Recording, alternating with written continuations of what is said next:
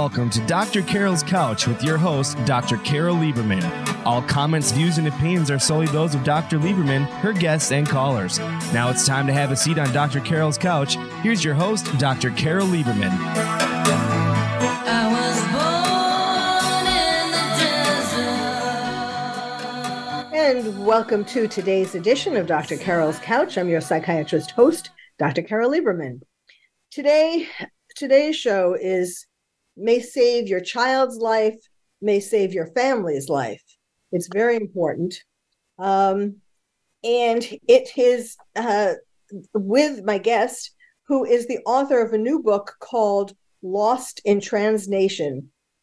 As you know, this whole issue of people thinking that they can change their sex, being convinced to for all the wrong reasons, is really sweeping the world. A while ago, I thought it was just America, but actually this is happening all over the world. The world is going crazy. And so we are very lucky to have today's guest, honored to have today's guest, Miriam Grossman, Dr. Miriam Grossman. She is a board-certified psychiatrist, and she's also certified in the subspecialty of child and adolescent psychiatry. And she is the author of 4 books, including Unprotected and You're Teaching My Child What? Her work exposes the origin and the hazards of the sexuality and gender industry. It's become an industry. And it's been translated into 11 languages, which just shows you how far, this issue has gone. And she's lectured at the British House of Lords and the United Nations, and she is featured in Daily Wire's What is a Woman? Welcome to the show, Dr. Grossman. Thank you, Dr. Lieberman. Thank you for having me. Your biggest credential, most important credential, is that you were trained at NYU Bellevue, which is where I was trained as well. Really? Yes, only the best are trained at Bellevue and go on to be leaders, to be mavericks. I mean, that's why we went to Bellevue in the first place, right? Well, I didn't know at the time, but I guess. Well, let's start with. First of all, I know you said in your book, you said that you were brought to write this book from your previous book. So could you give us like a brief chronology of how you got to this point in terms of? Sure. Yeah, of course. I was doing research on sex education because so many of my patients who were students at UCLA had sexually transmitted infections, and they had herpes, and they had genital warts and multiple abortions and HIV scares and depression and anxiety, and they were hooking up. I would see sometimes kids who couldn't even estimate the number of people that they had sexual contact with. So I started digging into what kids were being taught about healthy sexuality. And that led to my book. My first book was Unprotected, because I concluded that young women, especially young women, are just utterly unprotected. That was back in 2007. Then I wrote a book specifically on sex education. And that's when I discovered gender. So I was looking into material on sexuality that was written by Planned Parenthood and different organizations, including governmental organizations, about prevention of STDs and condoms and all the rest of it. And I stumbled across gender. And I said, what is this? What are we doing? Wait a minute, we're telling kids that you could be not male or female? And that to divide humanity up into male and female is a false and oppressive paradigm? Wait a minute. And I discovered what we're teaching kids about gender. Now, this was 15 years ago. And the thing is, Dr. Lieberman, one of my most common questions that I get these days is, how did this all happen so fast? Yes, yes. And it didn't. It didn't happen fast at all. It happened actually quite slowly over decades and decades. But I discovered back in the 90s that we were already back then in sex education, and even in some medical sources, not mainstream medical sources, but still, it was out there. It was out there teaching people that there's something called gender identity, and that can either be the same as your body, your sex body, or it can be different. And that if it's different, that's normal and that's great. And sometimes people need to, align is the word that's often used, to align their healthy bodies with their minds. And that's their right to do that. And we have to respect that and accept it. And it's not any sort of disorder whatsoever. It's interesting to speak to Dr. Lieberman, to you as a psychiatrist, because I'm going to mention the DSM-5. As you know, for decades, the DSM, which is the Bible of psychiatry that lists all the disorders, mental illnesses, mental health disorders, it listed until 2013, it listed something called gender identity disorder. And these were individuals, both kids and adults, very, very rare, occurring in maybe 1 to 30,000 to over 100,000 people. Extremely rare. I mean, we went to medical school, right? NYU. I never dreamt I would see one person that had gender identity disorder. Did you? Well, no, I mean, not. No, I don't remember ever using that DSM code, quite frankly. I mean, we did have dysphoria, of course, and it still is in the DSM-5, gender dysphoria, but that is being co-opted into mean different things these days.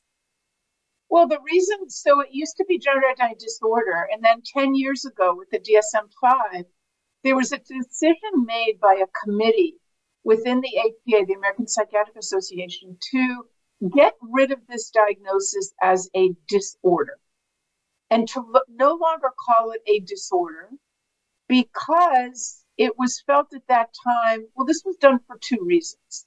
One is because the psychiatrists and the psychologists on the committee, out of a sense of compassion, wanted to remove the stigma.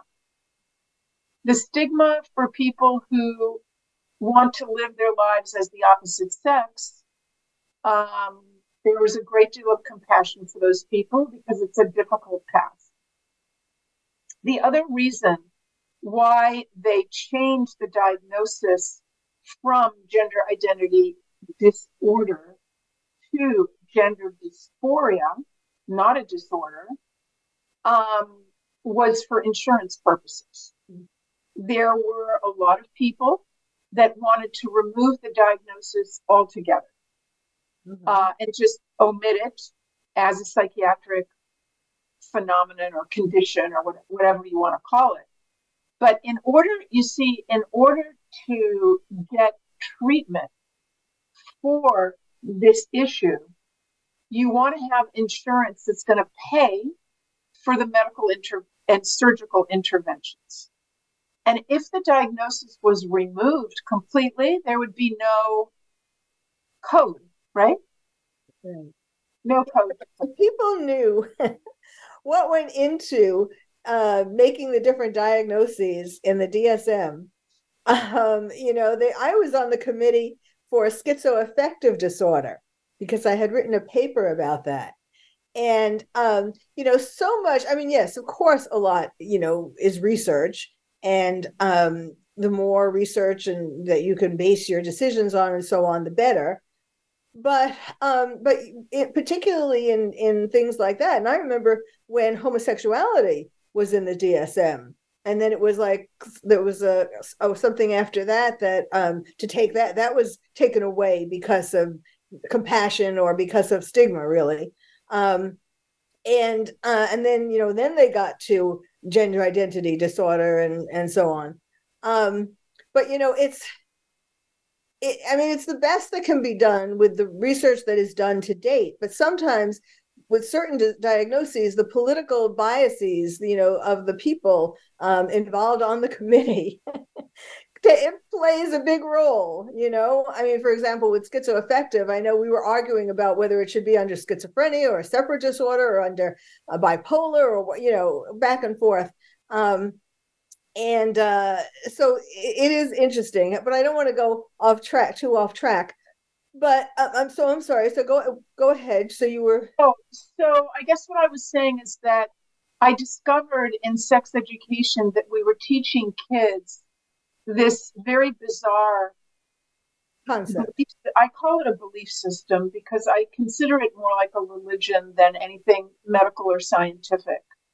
In other words, the belief that you are who you feel you are. Right. So I could come and say, I feel like I'm 25.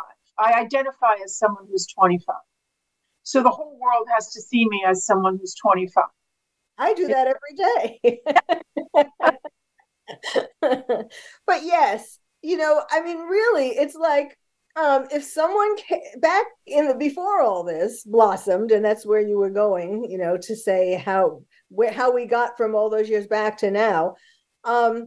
But before that, if someone would come into an emergency room or just into your office and say, I am a boy when they're a girl, or vice versa, it would be like saying, I'm the Queen of England. You would start trying to do a differential diagnosis of, are they psychotic? And chances are you would put them in the hospital. Now we have to call them by the right pronoun. It's just gotten ridiculous. Yeah, it really is. I was very alarmed as a child psychiatrist that vulnerable kids, kids who have other disorders, might be drawn into these beliefs. And that indeed is what happens. So I did warn parents in 2009. What is that, 14 years ago, right? I had warned parents in my book called You're Teaching My Child What? About gender ideology. And I said that it would be catastrophic for our kids. And indeed, it really has been that, Dr. Lieberman. It's catastrophic. That is amazing that you have been teaching it, warning people for that long. Well, we're going to be soon taking a break. We have 4 minutes till break. But how do you think, and you can continue this obviously after the break, how do you think, that is the question, how did it all of a sudden boom, blossom like this, when it seemed like it came out of nowhere? Well, what I noticed, and I write about this in my book, Lost in Trans Nation, I collected, you probably have also through the years, I have a whole bunch of textbooks that go way back, to the 80s, I guess, psychiatric textbooks, 80s, 90s, 2000s. And I have papers and journals, and I could sort of go through them and identify changes that happened through the years. So, for example, not that long ago, I have a book. I know we have to stop in a minute, but I have a book that's from the American Academy of Child and Adolescent Psychiatry from 1998 called Your Child. And it's written for parents, and it's a big, thick book, A to Z, every kind of child, psychiatry issue you can imagine is in there. Nothing about transgender. Zero. 1998, 25 years ago. So it was so rare at that point.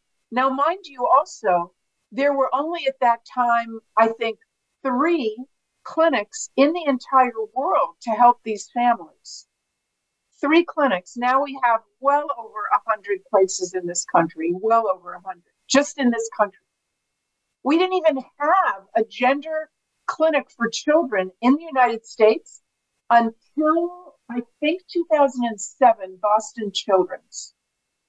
Well, that is part of the thing, and we can talk a little bit about this.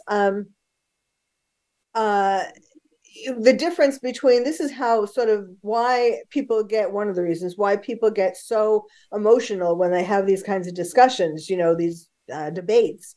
It's because they don't, we need to acknowledge, or I like your opinion about it. I say, or I think that we need to acknowledge that there are people, children, who through normal means, through biological, psychological means, do think of themselves, do feel like that they're in the wrong body. Yeah. But that is not really what's happening today. Absolutely. And we so have this whole new ball game right now. Yes. I mean, so it's like, it's important to sort of say that you're not denying that there are people who spontaneously feel this way. We're talking about people who get convinced, to change. I spend an entire chapter explaining the different kinds of gender dysphoria, and the fact that until 10 years ago or so, we really only had basically two populations, which were little boys, prepubescent, even like toddler, preschool, that's the Jazz Jennings type of individual who from a very early age is saying, I'm not a boy, I'm a girl. It's coming from something internal. I think that's what you were getting at. And then there's the other population that we always knew about are middle-aged heterosexual men who cross-dress. They enjoy it. They are sexually aroused by cross-dressing. And then at a certain point in their lives, after they've had families, they often will make a decision, not often, but they make a decision that they want to live the rest of their lives as women. That's the other population. Now, totally new population. Teenagers who previously never had any discomfort. Why don't we stop there, since we're going to be cut off? No, my producer wouldn't do that, but we're supposed to get off now.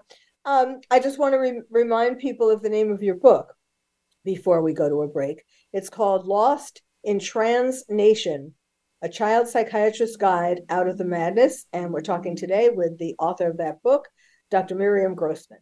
So stay tuned. We'll be right back.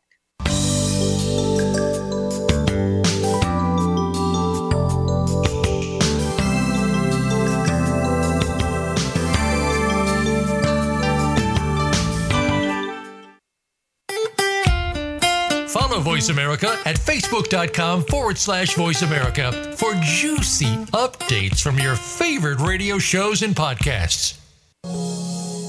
Are you having difficulty coping with these troubled times? Do you want help? Then contact Dr. Carol Lieberman today at www.drcarol.com. Dr. Carol is a certified psychiatrist who not only has won an Emmy, but is a regular on top television shows like Oprah Winfrey and Larry King. She's here to help you through books, CDs, and helplines. Having trouble relaxing? Check out her relaxation CD. Has the fear of terrorism crippled your life? Call the terrorism hotline.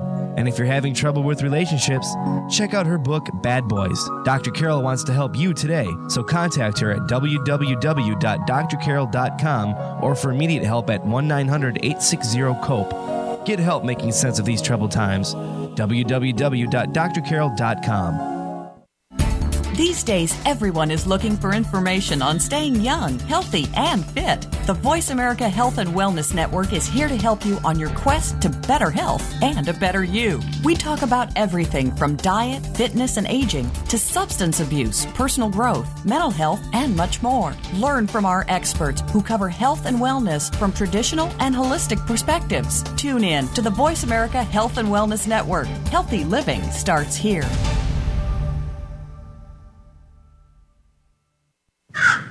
A little birdie told me Voice America is on Twitter. Follow us at Voice America TRN. Stimulating talk. It gets those synapses in the brain firing really fast. All the time. The #1 internet talk station where your opinion counts. VoiceAmerica.com. Welcome back to Dr. Carol's Couch. If you have a question or comment for Dr. Carol, dial toll free at 1-866-472-5788. Now back to the show. Here's Dr. Carol Lieberman. And welcome back to Dr. Carol's Couch, where we're talking today about the book Lost in Transnation, A Child Psychiatrist's Guide Out of the Madness. And that child psychiatrist is with us today. And her name is Dr. Miriam Grossman. And before the break, we were talking about how this whole transgender, or the idea of gender, where you can kind of pick what you want to be, seems to have come out of nowhere, but really has been building. But so my question, though, is why did it seem like, why were people, other than people like you who were studying this, why does it seem to the average person that this did come out of nowhere? Like, why did it blossom so much in the last several years? I think that part of it is because once there was a redefinition of marriage in 2015, that a lot of the attention then shifted over to the next, group, the LGBT, the next letter. I don't know how you want to describe it, but, this is all framed within, it's all kind of packaged within a civil rights framework. And so once the marriage issue for gays and lesbians was resolved at a federal level, I think that the attention shifted. For example, the Human Rights Campaign prior to 2015 hardly ever mentioned the transgender population. And then at 2015, you see that they shift their lobbying efforts. And, they have tremendous power and money there. And this is all, corporations are behind this. And I don't know if you're aware, but, the whole transhumanism movement, in which there are very wealthy individuals, some of them transgender, who would like to see, so to speak, humanity 2.0. That humanity 2.0 is disembodied. It's not connected to the body. It's a disembodied. I'm not an expert at this, but I think that's another reason that it's gotten very big. The other thing I would say is that, it's a social contagion. This is not like what you mentioned a few minutes ago. This is not something that is an inner psychological, in other words, the core of it, the ideology of it, is not necessarily from an inner process. Like in the little kids, if you take a 3-year-old who's never been on the internet and has never been in preschool and hasn't watched all, and they're saying that they're the opposite sex. As a child psychiatrist, we're not going to be looking at, have they been watching YouTube transitioning videos? Of course not. We're going to look at the family, we're going to look at the child, and we're going to try and figure out psychodynamically, what may be behind this issue. But you see, we have a totally different population right now. As I was saying, we have kids, the vast majority of this 5,000% increase in the number of kids that are now identifying as something other than their biology.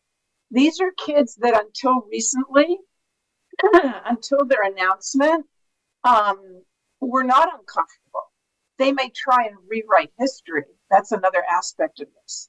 They may say to their parents, "Oh no, I just never told you. I was always uncomfortable. I never wanted to be a girl.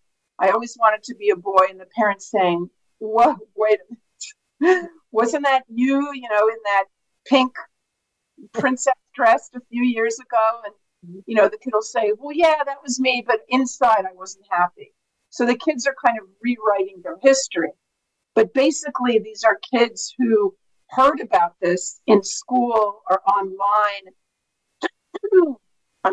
or through Hollywood or Disney. And it's been identified in a fantastic and important paper in 2018 by Lisa Littman, a physician from Brown University. And she coined this term, rapid onset gender dysphoria. And so that's what we're seeing now. The vast majority of kids have a rapid onset of this discomfort with their body. And there's clearly a social contagion. And I'll explain to your audience what a social contagion is. It is when feelings or beliefs or behaviors spread within a social group, a friend group. And that group can be online, which is why, by the way, in my book, I provide parents with hands-on, very practical information on getting control of your child's internet use. You have to do that. You cannot let your child be unsupervised on the internet. There are too many people there who are activists, and they are grooming your child. Yes, yes. You said something that made me think. Oh, the name of this rapid onset Gender rapid onset gender dysphoria. Isn't that a little bit tongue in cheek? I mean, like, because it's rapid onset because of social contagion, or because teachers told you, or you know what I mean? It's not really. I mean, it's rapid onset because it's not real. Well, it's real to the kids. I promise you that. I mean, they do feel genuine distress, many of them, intense distress, to the point of, wrapping their breasts with these tight binders. By the way, given out in some schools are giving out, parents have to be, I'm sorry, I'm going to just skip to this. It's just so important, Dr. Lieberman. I want parents to know they have to be vigilant. Okay, they need to know what's going on in their kids' schools. There are people in our schools that are looking to recruit your child. And you've got to be aware, and you've got to, I have an entire chapter in the book, Lost in Transnation. Let me show it to you, or else I'll get into trouble. Mm-hmm. Yes.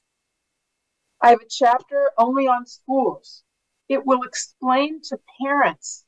And by the way, the book is not written for professionals. It's written for moms and dads.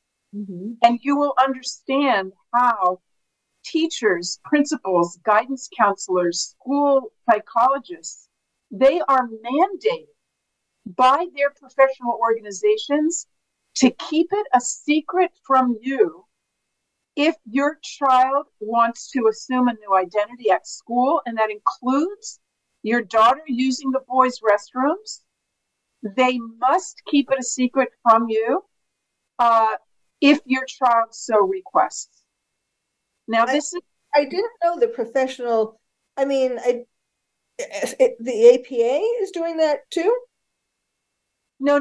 These are the associations for school principals, for school guidance counselors, for school psychologists, those professionals. Even that, school psychologists. So school psychologists are there. Well, it would be the APA, the American Psychological, or a subset, the School Psychologists Association. They are mandating that they have to do this. I mean, this is outrageous. It is outrageous, but our organization, Dr. Lieberman, I mean, ACAP, the American Academy of Child and Adolescent Psychiatry, tells me that if a patient comes in and asks to be called by a new different sex name and pronouns, I should be doing that immediately. In my guidelines from ACAP, that's what it says. And what is the punishment if you don't do that?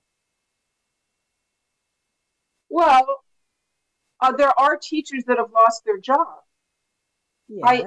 I mentioned in my book 2 teachers, one from, I think, Maine, one from California, who did the right thing and told parents, listen, your child is being socially transitioned. People in your audience understand social transition, meaning that they are, the child is coming to the adults at school and saying, I'm identifying as something other than my biology. I want you to use this new name, these new pronouns. I want to, use the opposite sex bathrooms, changing room. When we go on school trips, overnight trips, they are going to be they're going to be sleeping in the room with the opposite sex kids. So what I'm trying to tell parents is that the school is going to go along with this because this has been baked in to the policies on a district level. So why do you think that is? I mean, I have been saying, and I think that it has to do with politics, progressive politics that are trying to destroy the American family. What do you think it is? Well, these policies of these organizations are crafted with the heavy-handed supervision, you could say, of organizations, activist LGBT organizations that are zealous. They are just gender zealous, and they will not take any opposition. Like you they have power over, like the organization of school psychologists, for example. How do they get power over that? Listen, I'm a doctor just like you. How do they get power? I think that the same way that they get power in our medical organizations is that a small group of very fervent activists who are loud, make a lot of noise, and they bully and intimidate the rest of us. And they end up on the committees that are making the policy decisions. And they bully everybody else into agreeing. And people are afraid to speak up. You know this as well as I do. And I explain in my book how the American Academy of Pediatrics, totally taken over, will not even permit, year after year, there have been pediatricians since 2019, every year, pediatricians coming up and saying, we don't agree with your policy statement on the treatment of these gender questioning kids. We would like to have debate. We would like to have panel discussions. We want to have guests come in from Europe, from Scandinavia. Did you know that this year's American Academy of Child and Adolescent Psychiatry meeting coming up in a few weeks, coming up in October? So one group who's in opposition, who's there is no medical consensus, is what my book is just over and over again. I want parents to know there's no medical consensus. They're being led to believe, okay? Dr. Admiral Rachel Levine is standing up and telling parents there's a medical consensus. No consensus. Yes. And the Admiral needs to stop saying that. Okay, there needs to be some accountability here, for goodness sake. Yes. Sweden, Norway, Finland, Denmark, England, they're not going with any of these medical interventions anymore. You know what they say these kids need? They need psychotherapy. Absolutely. And it's interesting that these Scandinavian countries that were known for like free sex and very liberal as far as sexual behaviors and so on, it's so interesting that they're the ones even who put their foot down on this. That's right, because they looked at the data. It wasn't a political decision. They sat down. Well, actually, what happened, it's very interesting, Dr. Lieberman, what happened in Sweden is that a girl who goes by the name, I don't know if she's, a girl who went by the name of Leo, like a 12-year-old girl, was placed on puberty blockers because she wanted to transition to living as a boy. And they didn't do they weren't following her closely enough. And they told the parents that this is the only way. You need to put Leo on puberty blockers. Well, Leo went on puberty blockers. Her mental health went down. She had some suicide attempts. And then she developed back pain, hip pain, going on and on for over a year, over 2 years. P.S. Osteoporosis, vertebral fractures because of those blockers. There was a documentary that was made about it in Sweden. It's on YouTube. You can watch it with English subtitles. And fantastic documentary. This journalist goes and seeks out the doctors, the endocrinologist, the pediatrician, the clinicians, and says, what happened to Leo here? What did you do? You put Leo on blockers, and look at her now. She's disabled for life. Because you see, you need to go through puberty to have a healthy skeletal system, to have strong bones. Osteoporosis is not something that a 14-year-old girl should have. It's something I should have, which I do actually. But that's because of my age. You aren't on puberty blockers.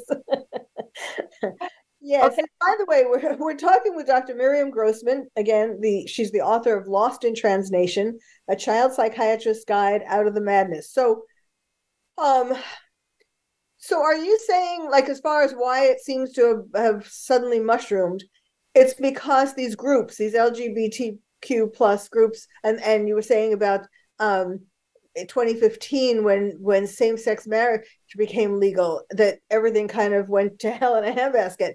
I mean, now, of course, we're even talking about animals. Kids are wanting to be called the dog names and cat names, and I mean, it's just madness. There's going to be, I bet you at some point in the future, if we keep going like this, there are going to be marriages allowed between a person and a cat, or a person who thinks they're a cat. Lieberman, let me just explain. You see, this is about pushing the limits of what's acceptable. So it will always go on and on and on, because it's not about achieving a certain goal. Yeah. Once that goal is achieved, there's going to be something afterwards that's more and more disturbing and depraved, because the attraction to certain people is just of pushing that limit of what is acceptable. And there always has to be more, because you see, now the surgery, top surgery, bottom surgery, in which the penis is flayed like a piece of fish and turned inside out and made into a quote unquote vagina, and the boys are castrated and the girls have their healthy breasts removed when they're 12 years old. All of that is being normalized. But once it's normal, it's not exciting anymore. Yes. And, the kids going on social media and trying to get more likes, that the kids who are doing all of these changes, I just got this and I just got that, and getting all these likes from other people, getting attention. And I think part of this has to do, of course, with the decrease in attention that parents are giving their kids, whether it's because both parents are working, or because one parent or both parents have checked out, they're pursuing their own desires, satisfying their own needs or whatever. But there isn't this mirroring that all kids need, and they've turned to the internet, social media, for mirroring, and what they're getting back, is bad, especially with TikTok and all that, which is the secret weapon of China to turn our kids. I provide in the book a conversation, a model conversation between a parent and a child who for the first time is announcing their new identity. Now, I'm hoping that most families won't need that. I'm hoping that most families can avert that sort of a disaster, but I'm providing that as a tool for parents so that they might just put it in their back pocket just in case. And it's actually quite a wonderful conversation in which the parent is showing, is being loving and yet not accepting of the new identity. So the parent is showing curiosity. What does this mean? When did you hear about it? What does this mean to you? You're not alone. I want to help you with this. And yet the parent is saying, I will not be using a new name. I will not be using new pronouns. And I know that that's not what you want to hear. But you know what? In a loving relationship, there's sometimes disagreement. And so we're going to disagree on this, but that doesn't mean we're still not in a very loving relationship. And I love you and I adore you and I always will. So it's an important model conversation for people to read not when it happens, but hopefully even years before it may happen. Uh-huh. So what do you suggest, besides all the wonderful things? I mean, this is such an important book.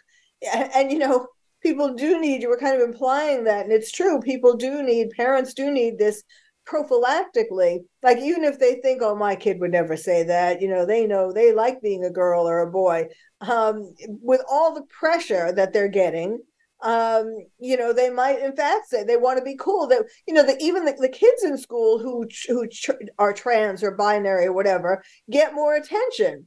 So whether it's on the internet, or whether it's in their class, that's such power. Making your teacher call you a boy when you're a girl and all that. It's just aren't I cool? Aren't I powerful? I can make them do whatever I want.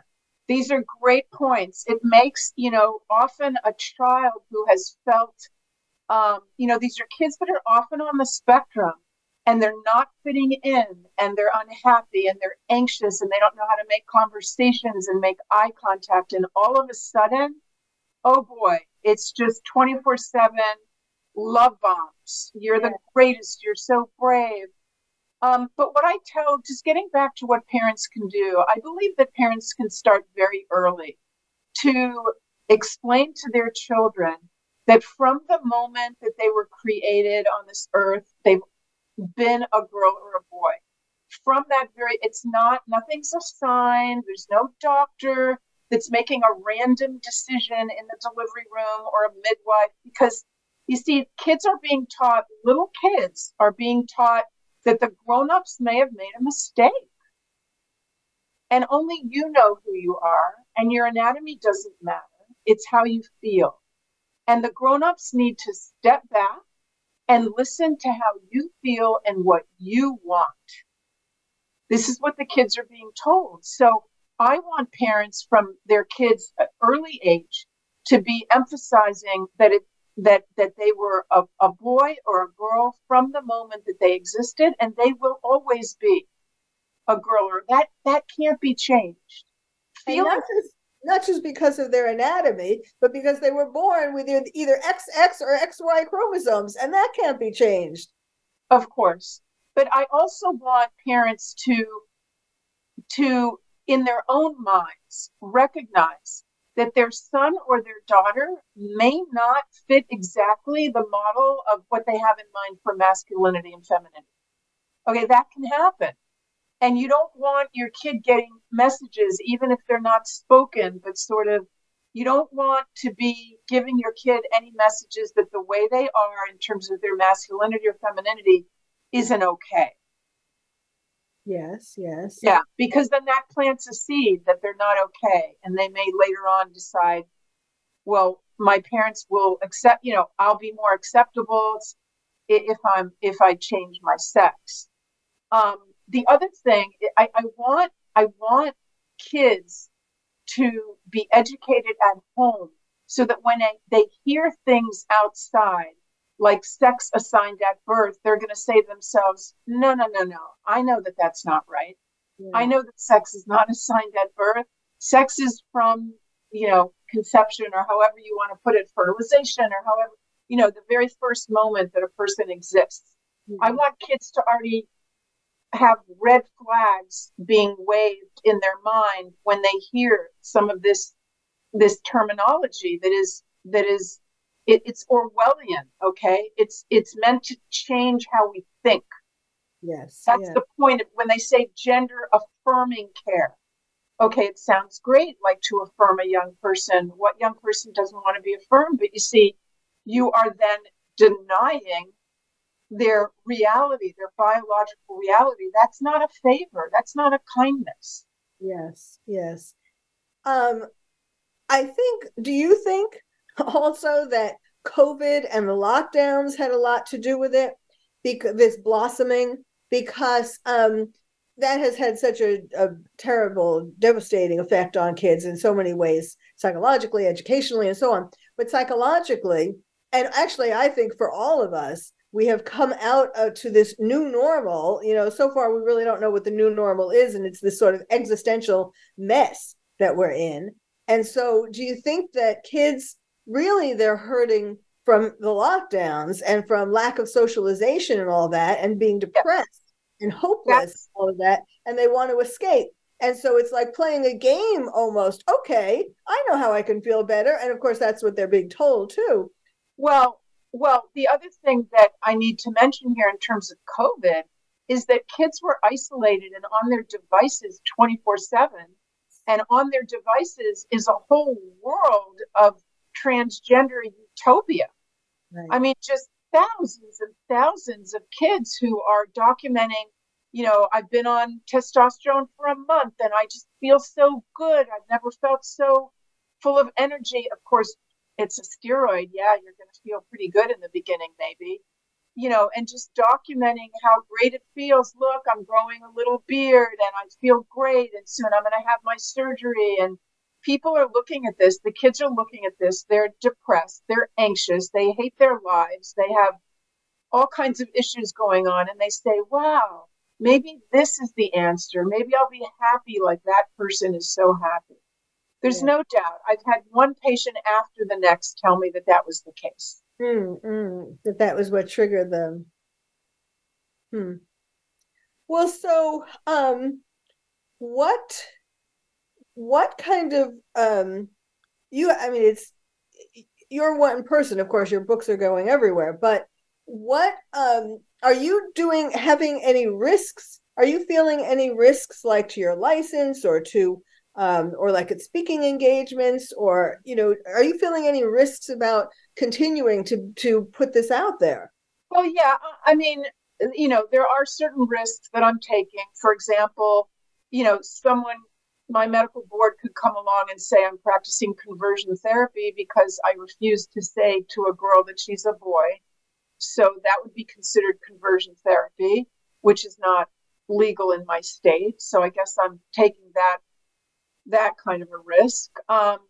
In terms of speaking engagements, I'm very, very careful about security.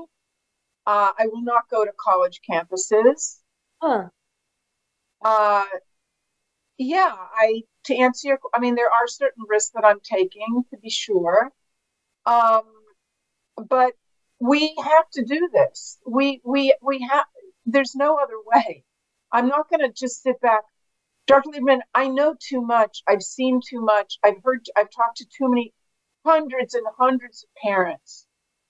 I can't even tell you, our profession has just abandoned these parents, abandoned them and made them into the enemy and told them that you're the problem. And if your kid commits suicide, it's your fault. Yes.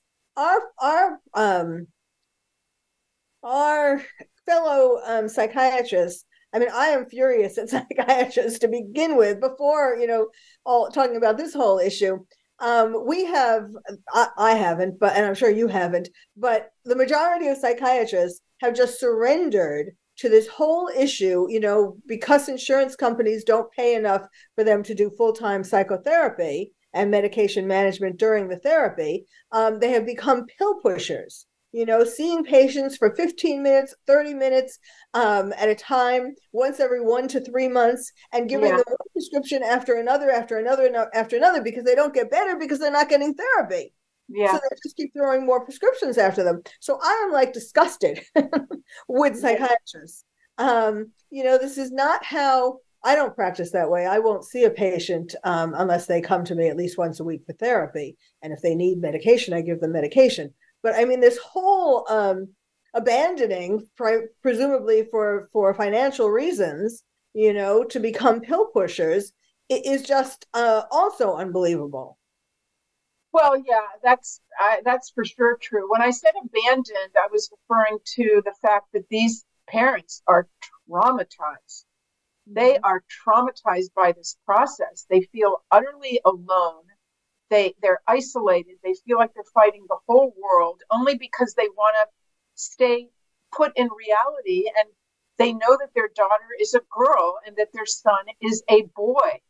And they don't believe their sons need to grow breasts in order to feel better. And a lot of people have just dismissed, they will not go to doctors. A lot of the parents that have been through this and watched as their children were medicalized once they turn 16 or 18, depending on the state. Oregon, it's 15 years old without parental permission. The parents just have turned away from the field of medicine and psychotherapy. And, I have a chapter in the book also about the parents. The name of the chapter is Mourning the Living, because they're mourning the loss of their living child who they no longer recognize. So there's a ripple effect here. There's many, many victims of this belief system.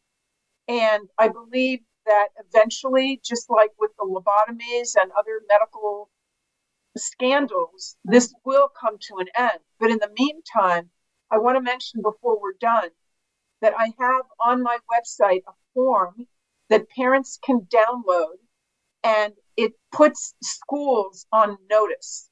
So it's right on my webpage, MiriamGrossmnMD.com. You download the form, it puts your school on notice. It's a form written by attorneys who are specialists in parent-child rights. You have the constitutional right to direct the education of your child, not the schools, not the teacher, not the school guidance counselor. So it puts them on notice that what? That you are not going to permit any of this. You don't want your child taught about gender ideology in the classroom, in any sort of assembly or special event or club or any of it. You certainly do not give your permission for your child to be called any other a name, pronouns, use the opposite sex bathroom, none of it. You're putting the school on notice. And my feedback is incredible. I just heard earlier today from 2 families that did this. They brought it to the principal, and you asked the principal to put it in your child's permanent file. And the principals had a fantastic reaction. Okay. And they just said, I love this form.